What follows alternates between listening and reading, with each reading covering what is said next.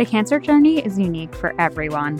It's time to figure out our new normal, and there's no one-size-fits-all manual. Welcome to Unspoken Cancer Truths with Jen Cochran, because surviving is just the beginning. Welcome to episode 40 of Unspoken Cancer Truths. I'm your host, Jen Cochran. Last week, I talked a little bit about all the doctors we acquire as part of this cancer ride. For this week's episode, I plan to talk about the recommended schedule for checkups and screenings. I have to say that the more I dug into this, the more bothered I became. As a breast cancer patient diagnosed in 2016, I benefited from every day of research on HER2-positive, hormone-positive breast cancer that had occurred up until that time. My treatment was based on the facts of that research. One of the most frustrating things about the last 9 months we've been living through with coronavirus has been the mixed messages about how to reduce our risk for ourselves and for others. When we're told a variety of different things, it creates a buffet of choices, and people choose the one they like the best, not necessarily the one that's actually the best. The reality is that we need to understand what's being said, who is saying the thing, and what angle they may have. Know who's paying for the research or what financial benefit the thing may be attached to.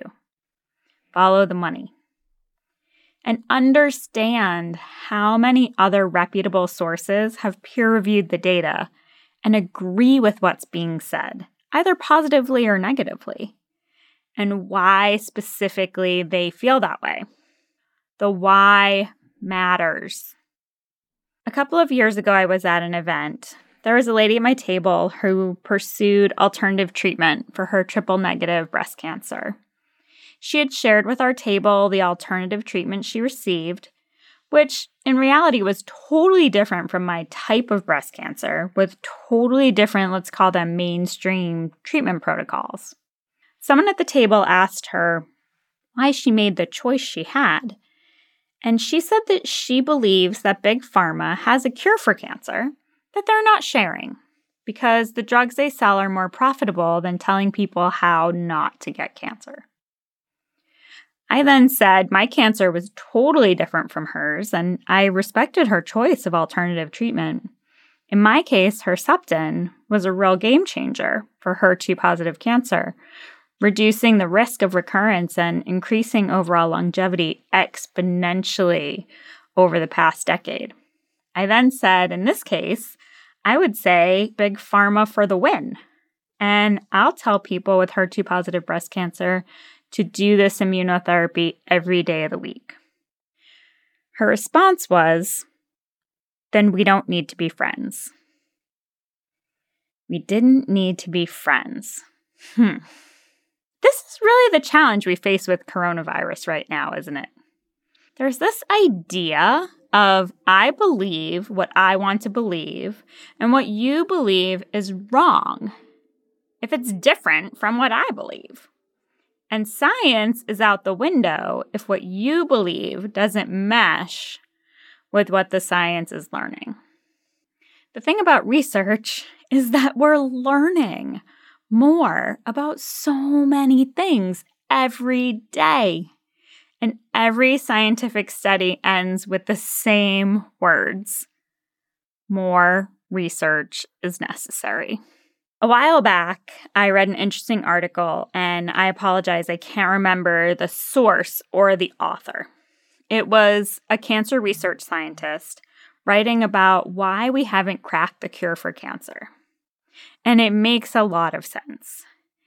In the most simplistic of descriptions, from a non-medical perspective, it went something like this. Basically, the body is made up of trillions of cells. Cells replicate and cells die. And on occasion, a cell makes a mistake. Then that cell with the mistake may replicate at a faster rate than it dies, which causes a growth of cells that may form into a tumor. Trillions of cells with the potential to make mistakes. Simplistic, yes, but if you look at lymphoma, for example, there are so many types. There's Hodgkin's and non-Hodgkin's. There are 40 plus types of non-Hodgkin's lymphoma. That's a lot of variety and potential for mistakes at the cellular level. Then look at our lifestyle, our environment, our exposure to pollution, our genetics. All these things have the ability to influence our body on the cellular level. I've met so many people on this road who were young and fit and shocked to find out they had cancer. Which brings me back to my topic this week of the basic schedule for checkups and screenings. The more I looked for a standard quote-unquote schedule of recommended screenings, the more I felt like healthcare, especially in this time of coronavirus, looks more like a choose-your-own-adventure novel than a healthcare guide for dummies. When I started my search, I expected to find a few definite things. I expected to find that everyone should have a general adult physical annually. I did not find that. What I found was age 19 to 21 needed a physical every 2 to 3 years, 22 to 64 every 1 to 3 years, and once a year over 60, with the caveat that if you are one of the 144 million Americans with one or more chronic conditions, you should work with your doctor to create a custom checkup schedule. In addition, there was a recommendation for all ages to have a blood pressure screening every 2 years and cholesterol screening every 5 years starting at 40. What? No wonder more young people are having cardiac events and strokes are on the rise. Every other year to check blood pressure? That seems crazy. My cholesterol has been checked annually since I was 18. It's not particularly low or high, but I have a definitive baseline that's been consistent. And we only know that because those tests have been being done regularly for a long period of time. So here's the facts on annual physicals. Insurance covers them annually. Thank you, Affordable Care Act. Not every 2 or 3 years, but annually. If you have insurance, you're currently entitled to get a physical that you essentially already paid for with your premiums. So go and get it every year. Kaiser Health conducted a poll where 92% of Americans believe it's important to get an annual physical, yet only 62% were actually going out and getting them. And that was before coronavirus. I've been hearing some disturbing numbers about how annual physicals and screenings are really down. I'm going to talk a little bit more about those in a few minutes. If you've not had a physical in the past year or the date is getting close, call and schedule that physical. Doctors' offices are open. If you're a woman, you should have a well woman visit annually. As long as you're seeing your doctor regularly, they should be able to guide you in terms of the tests you should have based on your lifestyle and health and family history. There has been some discussion in recent years about mammograms. The recommended starting age for annual mammograms is floating between 40 and 50. As a very healthy person whose first mammogram was her last at age 43, I am bothered by the American Cancer Society adjusting their recommendation from 40 to 45. The CDC still says start at 40. Let's do that.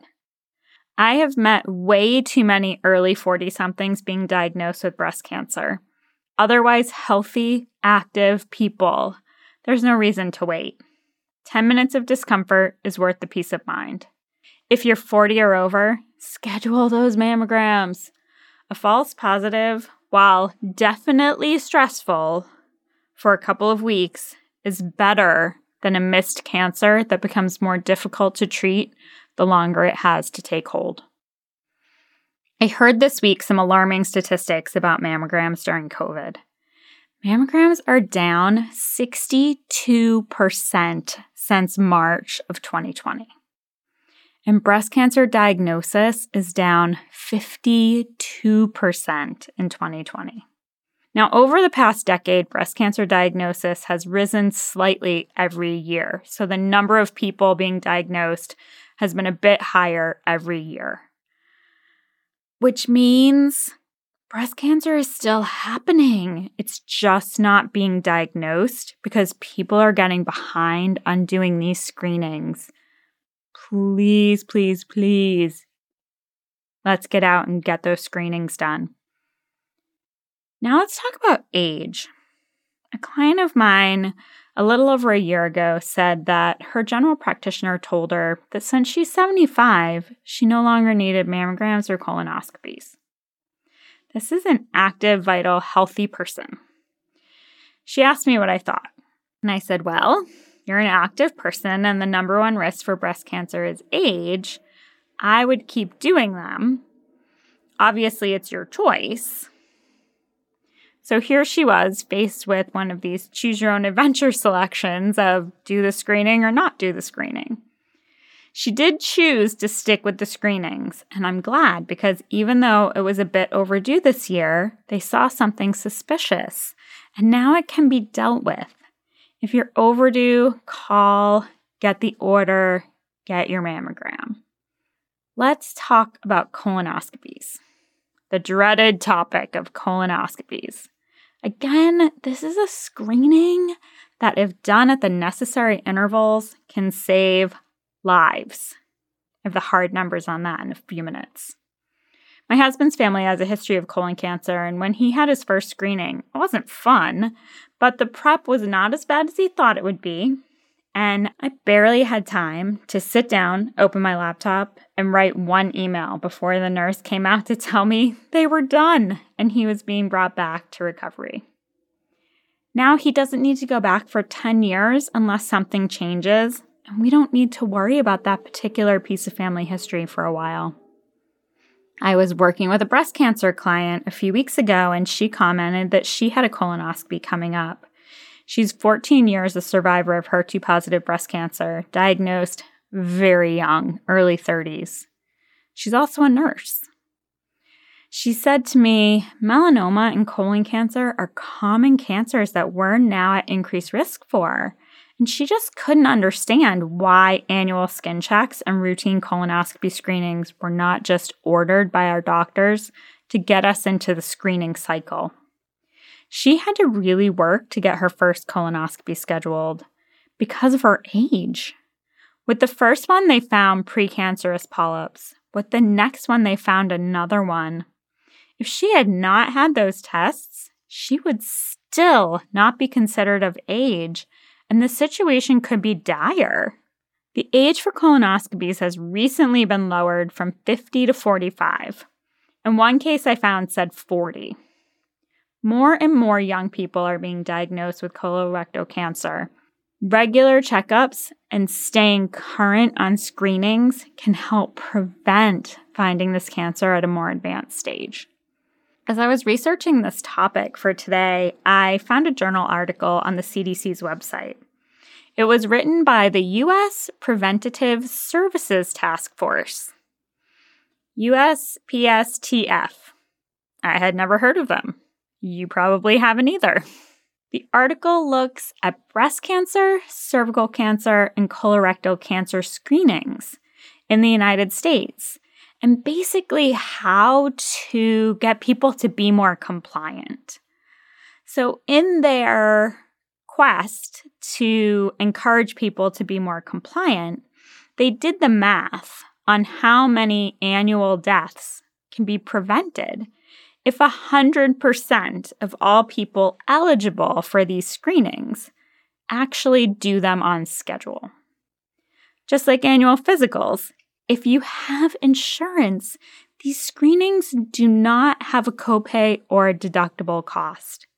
They are paid 100% by insurance. Trust me, it's cheaper for the insurance companies than the cancer treatment.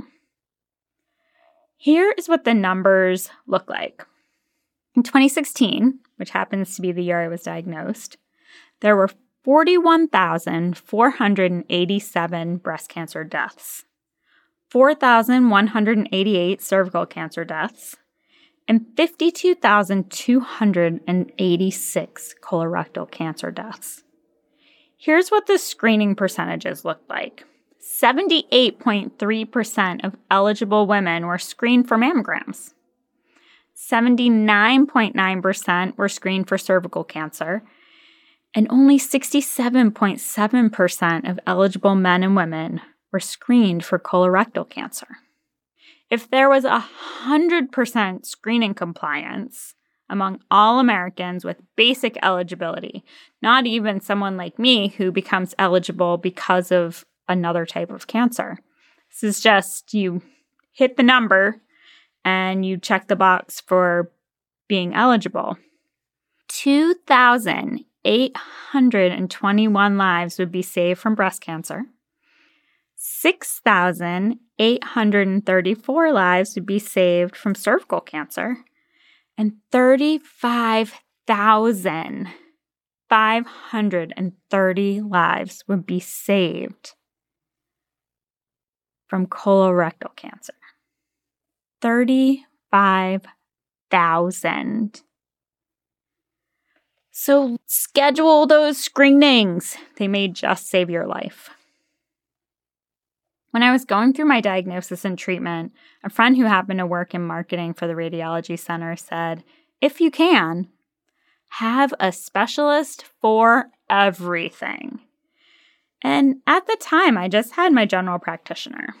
They did my well woman screening and my annual physical at the same time and did my other screenings or wrote me the orders as necessary. Post-cancer is a bit of a different story. I definitely subscribe to the specialist for everything approach, and I regularly recommend to my movement clients that they establish relationships with a cardiologist if they don't have one already. Many of my clients are cancer survivors or over the age of 50. And fun fact, as a woman, you have a 50% risk for heart disease just because you're a woman. The problem is that a general practitioner is just that, a generalist. Their job should be to manage your general health and send you out to a specialist when you need their expertise. If you have high blood pressure or high cholesterol, I want you to see a cardiologist, not have the general practitioner prescribe blood pressure meds or statins. Or if your thyroid levels are off, you should be referred to an endocrinologist. This is their area of expertise. Too often, a GP prescribes thyroid meds, and this is really an art as well as a science. Specialists closely monitor side effects and levels to find the right mix. They also see hundreds of patients a week with a specific issue. When something is off, you want a doctor that's an expert in that area, not a jack of all trades. Unfortunately, under our current medical system, this approach to our health management can be a bit of a management challenge because there's no central location in charge of helping you stay on top of your appointments. So here's what my schedule looks like. I see my oncologist every 4 to 6 months, depending on how he's feeling about my numbers and what we talked about. In May of 2021, I'll be at the 5-year mark, and I fully expect to keep seeing him at this interval. I've talked with many survivors who were cut loose at the 5-year mark, and honestly, I'm happy to have the check-ins. I see my general practitioner, gynecologist, breast surgeon, plastic surgeon, cardiologist, ear, nose, and throat, and dermatologists, all annually, unless there's a reason I need to see them more than once. Sometimes that happens. Suspicious mole, chemically induced menopause weirdness, sinus infection. So fun. I also meet people with implants who've not seen their plastic surgeon since their surgery years ago. My plastic surgeon sees me annually and sends me for an MRI every 3 to 5 years to check the implant integrity. If it's been a while, you may want to check in or establish a relationship with a new plastic surgeon so that if you do have any issues, you've got someone at the ready to help you out. And finally, a gastrointestinal doc because, well, no matter your age, if you've had any cancer, you now need to get a colonoscopy. Mine's scheduled for later this year. If you have restriction in your movement, you should have a physical therapist or work with a trainer who's highly skilled in getting people moving again. I also recommend for any survivors who've had lymph nodes removed or radiation, consult with a certified lymphedema therapist because lymphedema can happen sometimes years out from surgery and or radiation. If you're being monitored and know what to look for and what to feel for in your body, you can head off debilitating issues and manage your lymphedema before it becomes a problem. And most docs don't talk about this.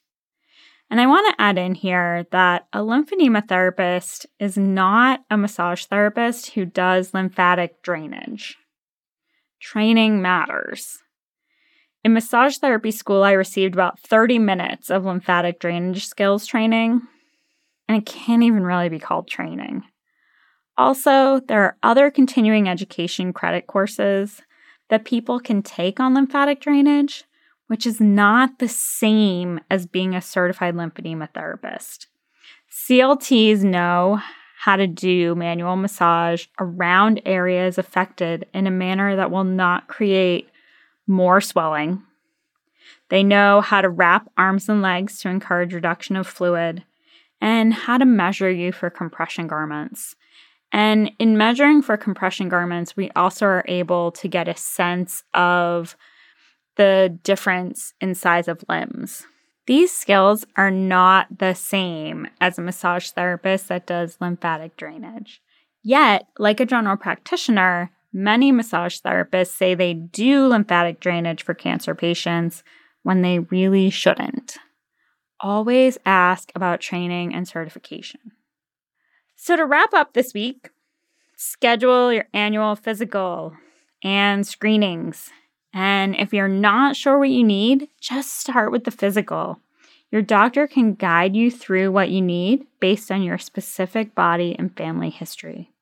I'm working on some tip sheets for questions to ask trainers and certified lymphedema therapists. In the meantime, before I have those up on the website, if you have questions, definitely come on over to the Facebook group. Surviving is just the beginning. You can connect with me and let me know what screenings you're scheduling. You can also go to unspokencancertruths.com, where you can connect with me via email or check out past episodes. Thanks for listening and have a great week.